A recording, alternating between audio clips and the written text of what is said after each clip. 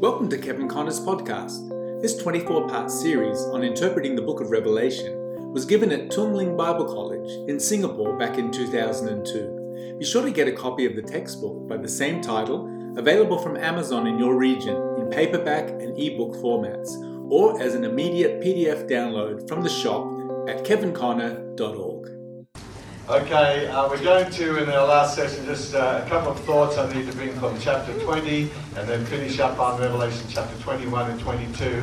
So on page 17, that's what we'll be looking at, page 17 and 18, and just try and bring a few of the thoughts together there. Okay, so just before we start on that, I'm sorry you can't see this, but I'd like you to at least listen to the picture that we've got here. Which we've had to do so much. So I've called this, in the theory of the school that we're in, we call Christian Millennium. So we can sort of keep that in mind. So Jewish Millennium is where they have a rebuilt temple, animal sacrifice, and restoration of the Mosaic Covenant. So remember, our millennial, reacting against that we're in the millennium now. Christian Millennium is a balance between the Jewish millennium and our millennium. We believe in our school now. 3.5 years, we've looked at the events that have gone on there. Revelation 19, second coming, revelation of Christ, rapture of the church, so forth. And then Christian millennium, seventh day rest for earth when Satan is bound and the serpent no longer can deceive people. Now, just at the beginning and end, it might be, I'm sorry you can't quite see this, but at least the gist of it, you'll notice that just there's a correspondence between beginning and end of the 1,000 years, the Christian millennium then. So, number one here, at the beginning we have Satan bound. At the end we have Satan loosed. Number two, at the beginning of the 1,000 years we have the first resurrection. At the end of the 1,000 years we have the second resurrection. And then number three, this is the resurrection of the righteous, the dead in Christ rise first. And then number four, they are raised to life, they lived. And then at the end of the 1,000 years, we have a second resurrection of the unrighteous, the rest of the dead live not again till the 1,000 years will fulfill. And this is to damnation. This one, the greatest reward that the saints get here at this time is a glorified body.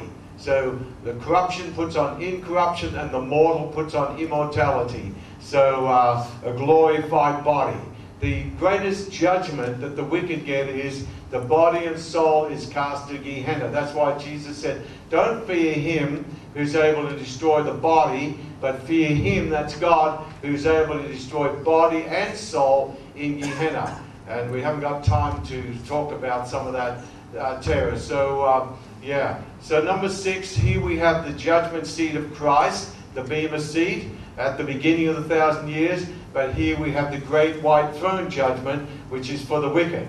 And then number 7 here, at the beginning of the 1,000 years, we have the rewards and glories of the saints in preparation for the kingdom. And then here at the end of the 1,000 years, we have the rewards and punishments of the wicked. All are judged for according to their works out of the book of life. That's what the whole of the great white throne judgment is about. So you sort of get that picture, what happens at the beginning of the 1,000 years and what happens at the end of the 1,000 years. Now, trying to respond to a question or so here, people say, well, if this is so, Kevin, and this school is right, why is Satan loose? Why do we have a second resurrection? Who are the nations that Satan tries to deceive if the saints possess the kingdom? All right, this is how our school, the school I'm in, understands it. Satan could have been cast into the lake of fire right at the beginning of the 1,000 years. For some reason, in God's divine purpose, he puts him in the bottomless pit. And then Satan has to come up for judgment. In contrast to the Antichrist and the false prophet, Satan is loose for one reason. He has to appear at the great white throne judgment. And then also the wicked dead. Why didn't God cast them right in the lake of fire? Well, with the dead here, God is just even dealing with them. So the reason the wicked dead are resurrected is they have to appear at the great white throne judgment. So it's just like Satan says, okay, I've been loosed out of the bottomless pit. You've had a resurrection. Let's have one final attempt on the camp of the saints. There's no war actually involved. fire comes down from heaven, and we're immediately introduced to the great white throne judgment. And so God has to be just in dealing with Satan, fallen angels, demonic spirits, the wicked dead, and the great white throne judgment is actually the universal court case of everybody outside of Christ.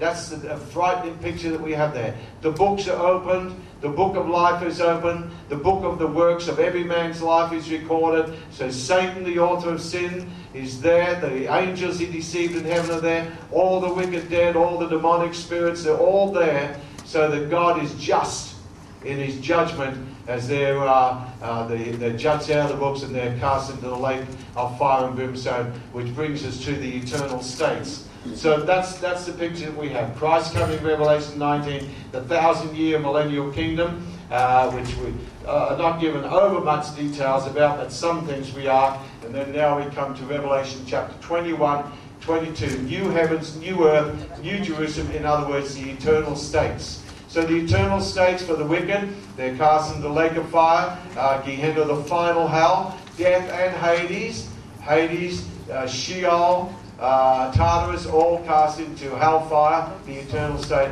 while the righteous are taken away to a new heavens, a new earth, a new Jerusalem.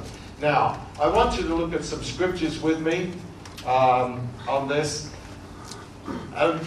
This is important for us to get hold of as we sort of wrapping up in our final session here and trying to pull together some loose ends. In the book of Revelation, we have two Jerusalems.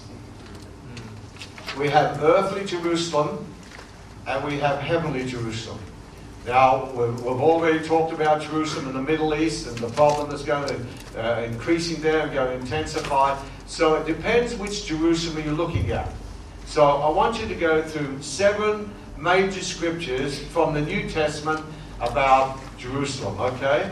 So let's go over to John chapter 4. So just to help us on, what about the New Jerusalem? What about the earthly Jerusalem? Because some of the experts say, well, in the millennial kingdom we're going to go up to the earthly Jerusalem and everything like that. And in the earthly Jerusalem the nations are going to go and keep the Feast of Tabernacles and the earthly Jerusalem. I want you to see what the New Testament writers say about this so that we've got our eyes on the right city. Can you say amen? Amen. Okay, let's go over scripture number 1. And then we'll sort of finish up with Revelation chapter 21 and 22. Okay, and these are all from the New Testament. So I'm not using Old Testament scriptures on this. Okay, John's Gospel chapter 4. John's Gospel chapter 4. These are very important scriptures in order for us to understand Revelation 21, 22, what John sees. So John chapter 4. All right, Jesus is talking to the woman of Samaria, the woman at the well. And so she immediately gets into a religious argument. And she says, paraphrasing a little bit, as you glance over verse 9, well, you're a Jew, I'm a Samaritan. The Jews don't have any dealings with the Samaritans. Racism, she brings up. And then Jesus talks about the living water. Now, when Jesus starts to deal with her about the 7 husbands she's had and the guy she's living with them is not her husband, she says in verse 19, the woman said, "Sir, I perceive that you are a prophet." You know, how did you know I had 6 husbands and the guy I'm living with now is not my husband? You must be a prophet. Now, she immediately gets into a religious argument about places of worship, cities of worship. So, verse 20, our fathers worship in this mountain, Gerizim, where the temple, Mount Gerizim, yes, where the temple, their temple was for the Samaritans. But you say, Jerusalem is the place where men ought to worship. So teaching, well, we're all going to go up to Jerusalem and we're going to worship the earthly Jerusalem. Jesus said to her, woman, believe me, the hour comes when neither in this mountain, nor Jerusalem, Mount Moriah, so Mount Gerizim, where they had their temple, and Mount Moriah, Mount Jerusalem, where they had their temple, the hour is coming when neither in this mountain nor at Jerusalem are you going to worship the Father. You worship, you know not what. We know what we worship, for salvation is of the Jews. But the hour cometh, in fact, it's not only coming as in verse 21, the hour cometh, and now is, when the true worshippers will worship the Father, not in Jerusalem, not in Mount Gerizim, but in spirit and in truth, for the Father seeks such to worship him. God is a spirit, and they that worship him must worship him in spirit and in truth. Now Jesus repudiated worship in Jerusalem as an earthly place. And Samaria. He is not interested in places. He's interested in people. We all got to go to some sacred place. We've got to go to Jerusalem. We've got to go to Azusa Street. We've got to go to Toronto. We've got to go to M. We've got to go somewhere. We get wrapped up in places. And Jesus is finished with places. It's persons. It's people. So wherever we are, if we worship him in spirit and truth, that's the place. Yep. Go over to 1 Corinthians chapter 1. I put it in conjunction with number 1 here, 1 Corinthians chapter 1. See, people get so wrapped up in places. We've got to go somewhere for a misguided tour. Okay, 1 Corinthians, just discipline your old mind. We're on our last lap coming into landing here. Fasten your safety belts.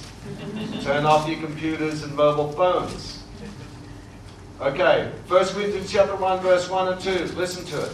Paul called to be an apostle of Jesus Christ through the will of God, and Sosthenes, what a name, our brother, unto the church of God which is at Corinth, to them that are sanctified in Christ Jesus, called to be saints, with all that in every place, not Jerusalem, neither in this place nor this place. You're worried about places of worship? Hey, the hour is coming when God wants people to worship him anywhere, everywhere. Worship in spirit. With all that in every place call upon the name of the Lord Jesus Christ, our Lord, both theirs and ours. So we're at any place. Okay? Not places, but any place. And he's looking for worship. Alright? So Jesus really repudiated worship in Jerusalem. He could have just said it right there. Listen, woman, the only place God accepts worship is in Jerusalem. You've got to go there. No other place. Jesus repudiated that. Let's go to scripture number 2. Scripture number 2. Galatians chapter...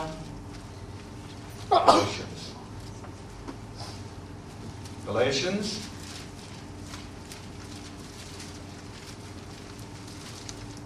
Galatians chapter 4, and for your notes you can put down verse 21 through to 30, just the whole passage, but we'll pick out just 2 or 3 verses for time. So Galatians chapter 4 and verse 21 to 31. So Paul, writing to the Galatian churches who are suffering from covenantal confusion, mixed up with the Abrahamic covenant, the Mosaic covenant, getting circumcised, keeping Sabbath days, and yet they're new covenant believers. So verse 21, tell me, you that desire to be under the law, do you not hear the law? For it is written that Abraham had 2 sons, the one by a bondmaid and the other by a free woman. But he who was of the bondwoman was born after the flesh, but he of the free woman was by promise, which things are an allegory, for these are 2 covenants. Please notice it. He's going back to Abraham and he says, Abraham had 2 sons. And these 2 sons were Ishmael and Isaac. And he says, these 2 sons, this is an allegory, but these 2 sons are 2 covenants. Ishmael is a covenant. What's he a covenant of? The covenant of law, which pertained to the flesh, and a covenant of works. But Isaac is a covenant of grace, and promise, and faith, and of the Spirit. So he goes through this allegory, and notice what he does with the 2 cities. Which things are an allegory, for these are 2 covenants. The one from Mount Sinai, which genders to bondage and answers to Hagar. So, Mount Sinai, the law. Is in bondage and corresponds to Hagar, the flesh, product of the flesh. But then he goes on, But this Hagar is Mount Sinai in Arabia and answers to Jerusalem, which now is and is in bondage with her children. So, this refers to Ishmael, the earthly city of Jerusalem. Jerusalem, which now is in the Middle East, answers to Hagar, to law, flesh, works, Sinai, bondage, and is in bondage. So Jerusalem is in bondage. The earthly city. No mistake about it. Paul's looking at two cities here. Earthly Jerusalem, heavenly. But, verse 26, but Jerusalem which is above. So which city are we looking at? Which city have we got our eyes on? Jerusalem which is above is free. So there's a Jerusalem here, and answers to Sarah, which is free and is the mother of us all. So Paul is trying to get their eyes off the earthly Jerusalem and get your eyes onto the Jerusalem which is above. Two cities, an allegory, two covenants. So earthly Jerusalem answers to the flesh. It's in bondage with the children because they don't know the Lord Jesus Christ. And it's the old covenant that works, the Mosaic covenant. How many see the picture here? So it depends which Jerusalem you're looking at. Okay, scripture number 3. So Jesus repudiates worship on the earthly city, unless it's in spirit and in truth. Paul shows the two cities in bondage, and he knew all about the earthly city. All right, scripture number 3, and I want you to turn to Hebrews chapter 11. Now the reason I'm doing this is to sort of try and refute some things that say in the millennial kingdom where all the nations are going to go up to earthly Jerusalem. Okay? That's what we've got to sort out. Are we? Alright, Hebrews chapter 11, and we'll pick up in verse 8. For your notes you can put down the whole passage. We haven't got time to read all the verses, but Hebrews 11 verse 8 through to 16. So the passage, Hebrews 11, 8 through to 16. By faith Abraham, Abraham had 2 sons, Ishmael, Isaac, 2 covenants. Old covenant, new covenant. Covenant of law, flesh, works. Covenant of grace, spirit, faith. So Abraham, when he was called to go out into a place which he shall after receive for an inheritance, obeyed, went out not knowing whither he went. By faith he sojourned in the land of promises in a strange country, dwelling in tents, tabernacles, with Isaac and Jacob, God of Abraham, God of Isaac, God of Jacob, the heirs with him of the same promise. For he looked for a city which has foundations, whose builder and maker is God. So is Abraham, Isaac and Jacob, this trinity of men, are they looking for earthly Jerusalem? Whose builder and maker is God. Continue on. Verse 13. These all died in faith, not having received the promise. So God promised Abraham a city. But they died in faith, not having received the promise. And then go down to verse 14. For they that say such things declare plainly they seek a country, the Middle East. Truly, if they'd been mindful of that country from whence they came out, they might have had opportunity to return. But now they desire a better country, that is, a heavenly country. Wherefore, God is not ashamed to be called their God, for he has prepared for them a city. So is the earthly Jerusalem the city that Abraham, Isaac and Jacob are looking for? Scripture number 4. Let's turn to Hebrews 12. Very interesting that Hebrews chapter 11, 12 and 13 all refer to city. But which city? Which Jerusalem? Okay, scripture number 4, put down Hebrews 12 and verses 22 to 24. Hebrews 12, 22 to 24. Now Paul, in writing Hebrews here, he says we have come unto 9 things. Just can only give you an outline quickly, or just circle it in your Bible. But you, in contrast to coming to Mount Sinai, that even Moses exceedingly feared and quaked, Mount Sinai, the tabernacle of Moses, the law covenant, he says in contrast, but you are come unto number 1, Mount Zion. Number 2, unto the city of the living God, the heavenly Jerusalem. Number 3, to an innumerable company of angels. Number 4, to the general assembly. Number 5, and church of the firstborn, which are written in heaven. Number 6, to God the judge of all. Number 7, to the spirits of just men made perfect. Number 8, and to Jesus, the mediator of the new covenant. And number 9, to the blood of sprinkling. Just so much there. So, you've come to Mount Zion, to heavenly Jerusalem. So Abraham, Isaac, and Jacob are looking for a city. Which city? Heavenly Jerusalem. A city whose builder and maker is God. A city that has foundations. Reference number 5. Scripture number 5. Hebrews chapter 13. Why am I saying this? I'm saying this so we get our eyes off the earthly Jerusalem and get our eyes to the heavenly Jerusalem. Now things are going to hot up over there, as we've already seen. But I'm not interested in going there. I've been to Jerusalem. I've been for a misguided tour. I've been to the 2 places where Jesus was buried. Both of them were genuine. Never felt a thing. Hebrews chapter 13. The third reference to a city. Let's go to verse... pick up in verse 12, okay? Hebrews 13, verse 12. Wherefore Jesus also, that he might sanctify the people with his own blood, suffered without the gate. Let us go forth, therefore, unto him without the camp, bearing his reproach. For here we have no continuing city, but we seek one to come. Now what's Paul trying to do?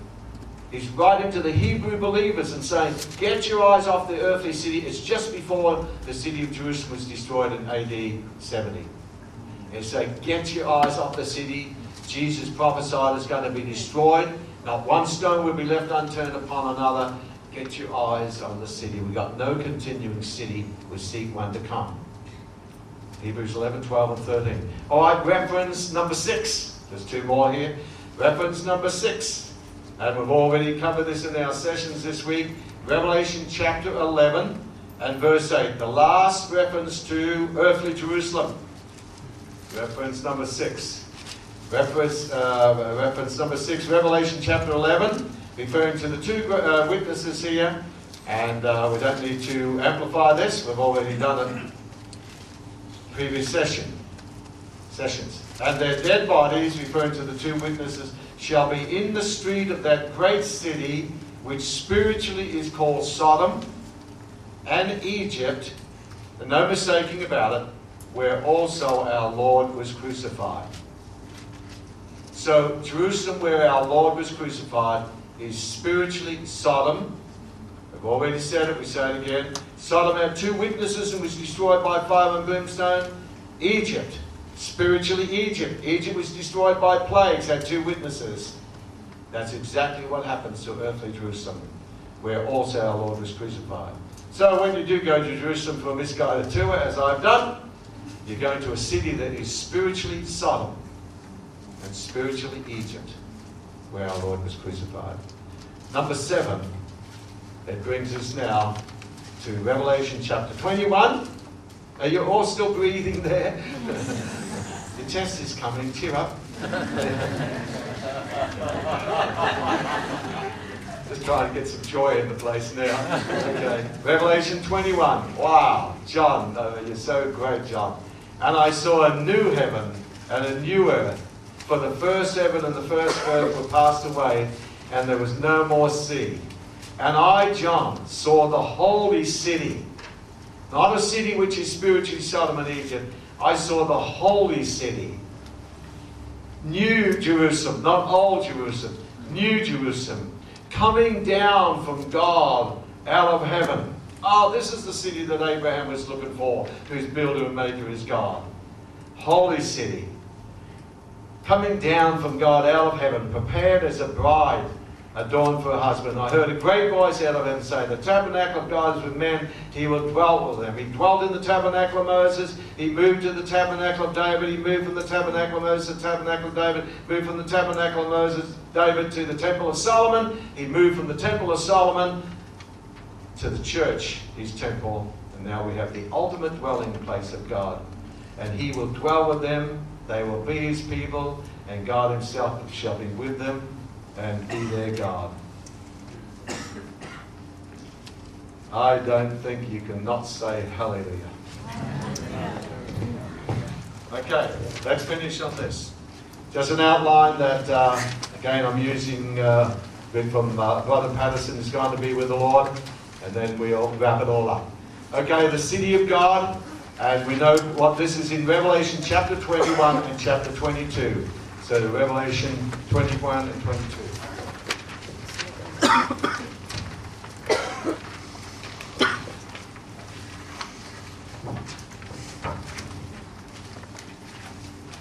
Okay, number one, its origin. It descends out of heaven from God. In other words, its builder and maker is God. This is not earthly Jerusalem ascending up to heaven. This is heavenly Jerusalem descending out of heaven from God. So it's a whole new city. Its builder and maker is God. This is the city Abraham was looking for, Isaac and Jacob. They're not looking for that one over there. Number two, its appearance. Just a brief outline here. Number two, its appearance. Having the glory of God. The splendor, the radiance of God. So just as old Jerusalem, the old temple used to have the Shekinah glory of God, the earthly Jerusalem now, and it hasn't since it was destroyed, AD 70 and beforehand, glory of God. But this city has the Shekinah glory. Its appearance is the glory of God, the Shekinah glory. Clothed in the glory of God. Can we comprehend that? Number three, its light. Its light is like a jasper stone, clear as crystal. So just absolute clearness. No shadow, no shade, no grey. It's light, luminary, like a precious jasper stone, clear as crystal. Everything is transparent. That's what I'm saying. Number four, its gates. There were 12 gates with 12 angels, 12 messengers. And in the gates, now listen carefully to this point here, just touch on them briefly. In the 12 gates are the names of the 12 tribes of Israel. Natural Israel or spiritual Israel. Spiritual, it cannot be natural national Israel, which showing that the true Israel of God is a spiritual thing, not a national natural thing. And listen to this thought here. I haven't got time to explain it. When we're born again, we are all born again into spiritual Israel. That's the corporate name. I know you won't understand this, that's why I'm saying it. When we're born again, we're born into spiritual Israel, but we are adopted into a tribe if we're not already there. Now see, I hear preachers say this. What does Judah mean? Judah mean? It means praise. So how many are in the tribe of Judah this morning? Well, if you're all in the tribe of Judah, where's the other 11 tribes? See how ridiculous the thought is? There are 12 tribes of spiritual Israel, and when Jesus comes and the redeemed of earth go sweeping through the gates of the New Jerusalem, we will all enter through the different gates, because Psalm 122 talked about the let's go up to Jerusalem, whither the tribes go up, and we enter through the gates of the Lord. So all the tribes will enter in through their gate. So we don't all belong to the tribe of Judah. We all should praise the Lord. But we all belong to the tribe of Judah. So I'll say it, even though you don't understand it, we're born into spiritual Israel. That's the corporate name. But we are adopted into one of the tribes if we're not already there. I haven't got time to prove all that, but don't throw it away. It might be right. Number 5. Its foundations. The wall of the city had 12 foundations. Abraham and Isaac and Jacob were looking for a city which has foundations. 12 foundations. And listen to this. In contrast to the gates, which have the names of the 12 tribes, the foundations have the names of the 12 apostles of the Lamb in them. So 2 bunches of names here. And remember when the disciples said, well, what are we going to get out of this? He said, look, in the regeneration, you will reign on 12 thrones, judging Israel. Which Israel? And their names are in the foundations. 12 foundations. Number 6, its measurements. The whole of the measurements are all in multiples of 12,000 or 144,000. This number 144 is stamped upon this city. I haven't got time to develop that. 12 by 12, 144, 12,000, 12,000, 144,000, and so forth. It's stamped with this number of the redeemed. It's a redemption number, 144. We see that in chapter 7, chapter 14. Now the city is stamped with this number. Number 7 is materials. The wall is of jasper, and the city is of pure gold. And the amazing thing about this gold, it's clear gold. It's transparent. You can see through it. I worked that one out. Okay. There's no dark spot. There's nothing shady or grey. Everything is transparent. So the city of God, everything. Why don't you add this, because I haven't got it here so much. The city is 4 square. And in the 4 square city are the 12 different stones. Now in the garment of the high priest, the breastplate on the high priest was 4 square. And it had 12 precious stones in it, pointing ultimately to the 4 square city, which we enter through our high priest and the 12 stones. How many think the Bible could be inspired? Just a wee little bit, you know. All right, number 8, it's temple. No city in the world like this. This is a city without a temple. No, the Lord God Almighty and the Lamb are the temple. So what do we want to rebuild temple for, when the Lord God and the Lamb are the temple? Number 9, it's illumination. It has no need of the sun or the moon or the light of the stars. So what God created in Genesis chapter 1 on the sun, moon, stars to give light on the earth, in this city, there's no need of those luminous bodies. No need of natural light, because the source of light is the glory of God. The glory of God did light, and the Lamb is the light thereof. We can't comprehend that. Number 10, its inhabitants, the citizens of the city. And I know this might sound different, but this is different. That's it. That's what it's about. It says, the nations of them which are saved shall walk in the light of it. Who are the saved nations? Whosoever shall call upon the name of the Lord shall be saved. He that believeth and is baptized shall be saved. How shall they call unless they hear? And how shall they be saved unless somebody preaches to them? Go to what the New Testament says about being saved. We talk about, we're going to save the nations. The goat nation. No such thing. There's goats in every nation. And there's sheep in every nation. But there's no goat nation, sheep nations.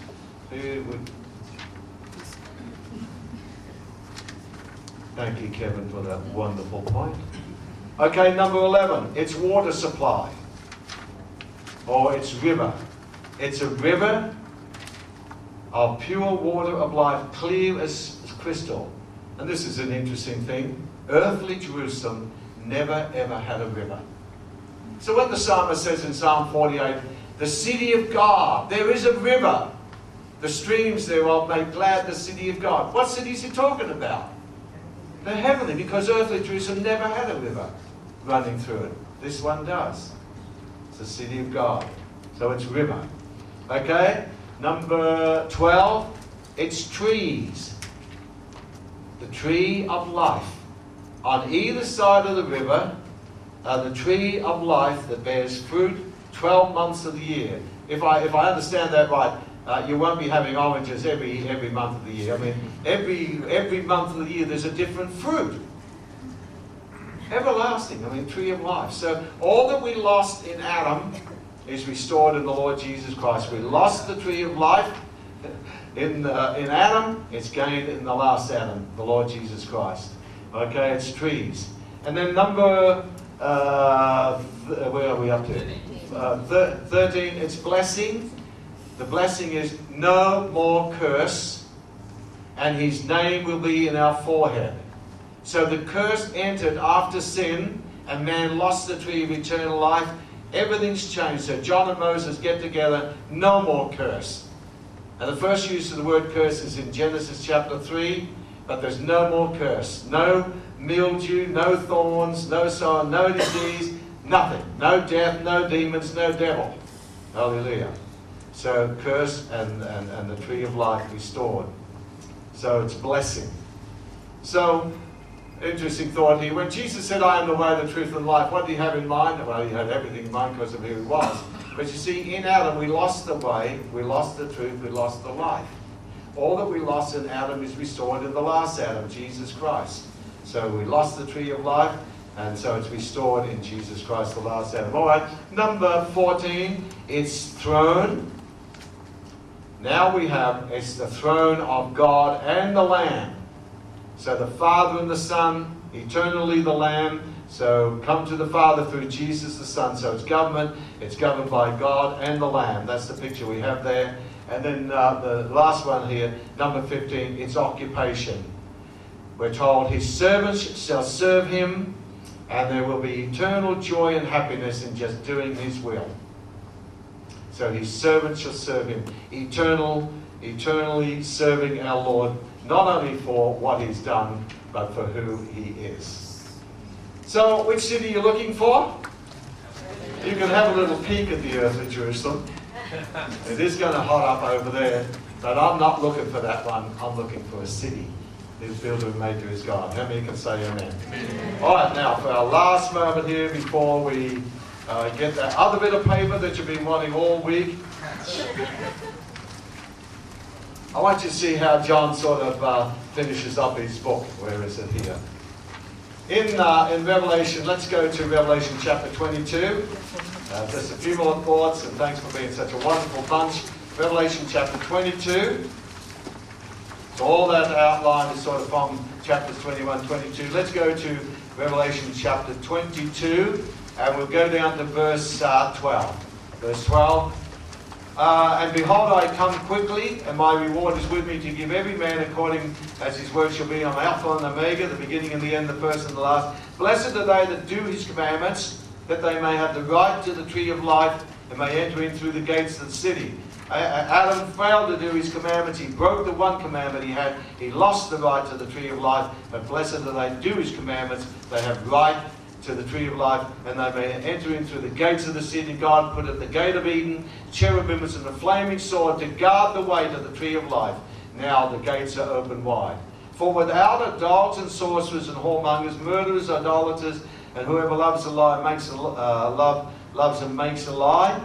And Jesus, I, Jesus, send mine angel to testify unto you these things in the churches. I'm the root and the offspring of David, the bright morning star. The Spirit and the bride say, come. Let him hear that say, come. Let him that is thirsty come. And whoever will, let him come and take of the water of life freely.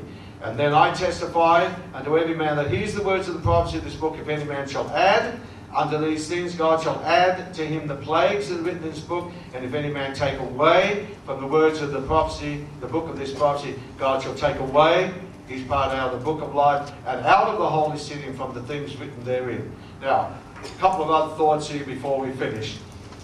The picture that John is ultimately seeing here is this. We have this four-square city of God, and he's using some of the language, having been in earthly Jerusalem, and now he's seeing the picture of the heavenly Jerusalem. This is the picture. Here we have, say, natural earthly Jerusalem was here as the city, originally the city of God, now become spiritually Sodom and Egypt. And outside the city was a place called Gehenna. This is earthly Jerusalem. And so when Jesus spoke about the parables and Gehenna, all the refuse of the city was taken out and burnt in the fires of Gehenna. And in the fires of Gehenna, because of the filth and the rubbish and the decay, worms would feed upon the flesh and the filth and so forth. And so the fires of Gehenna were continually burning outside the city of Jerusalem.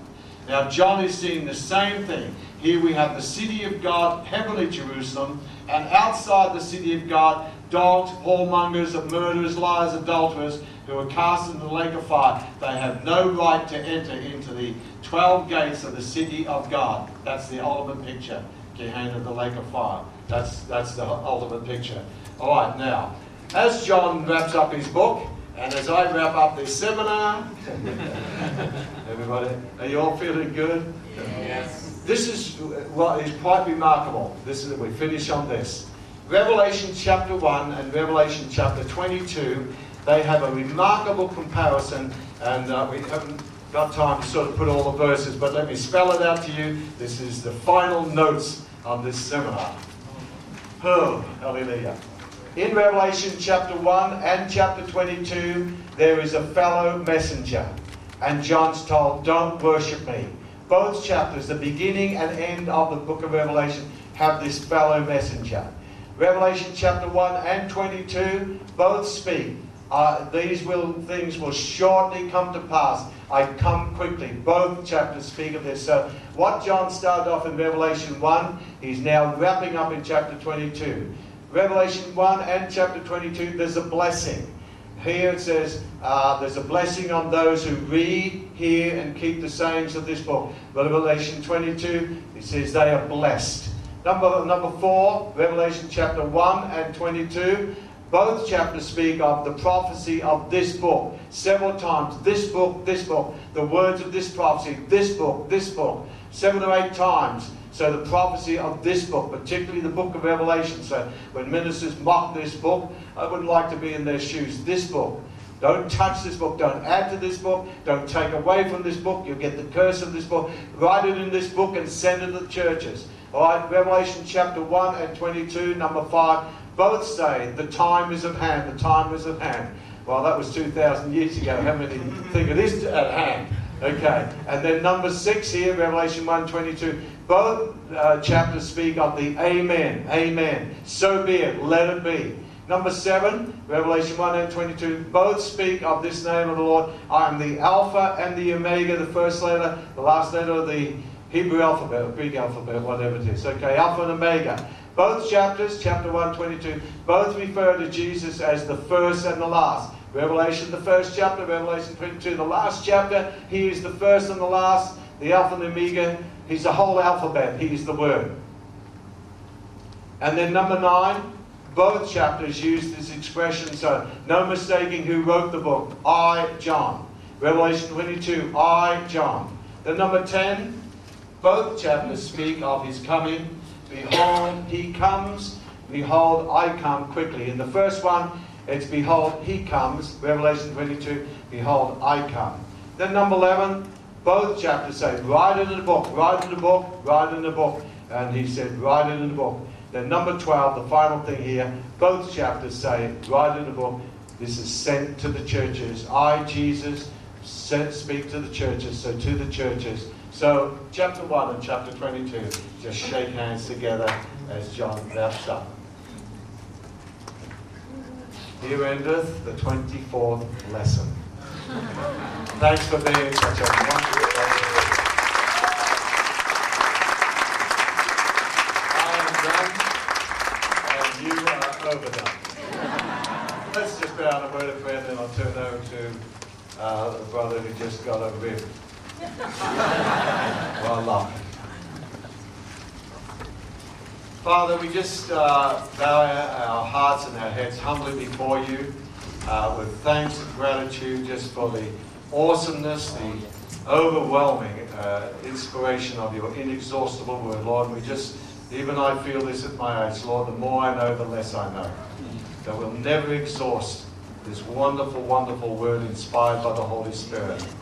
And Lord, we know it's been a heavy week, a hard week for us, and sharing and teaching, but thank you for your people. And Lord, we just depend upon the Holy Spirit in the days ahead just to take these things and make them more real and clarify them further in our own hearts and lives. And Lord, as we've been praying through this week, that it will not just be information to the mind, a head trip or knowledge that puffs up, Lord, but formation of our character, of our lives, Lord, to serve you and just to walk humbly before you. Father, we just thank you for your grace. Thank you for your favor on all of our lives. Thank you, Lord, for taking us out of the kingdom of darkness and bringing us into the kingdom of light. Help us always to walk humbly and softly and gently before you, Lord, and help us to have a heart for those who are outside the kingdom and witness to those who are lost, Father. Amen. Bless this Tongling Bible College, this seminar, and all those involved, the leadership and the students, Lord.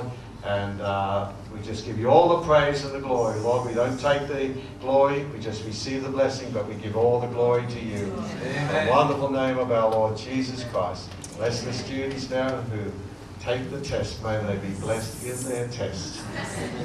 And everybody said, Amen. God bless you. Real good. Thank you so much. Be sure to visit kevinconnor.org for more information about Kevin, his books, and his ministry.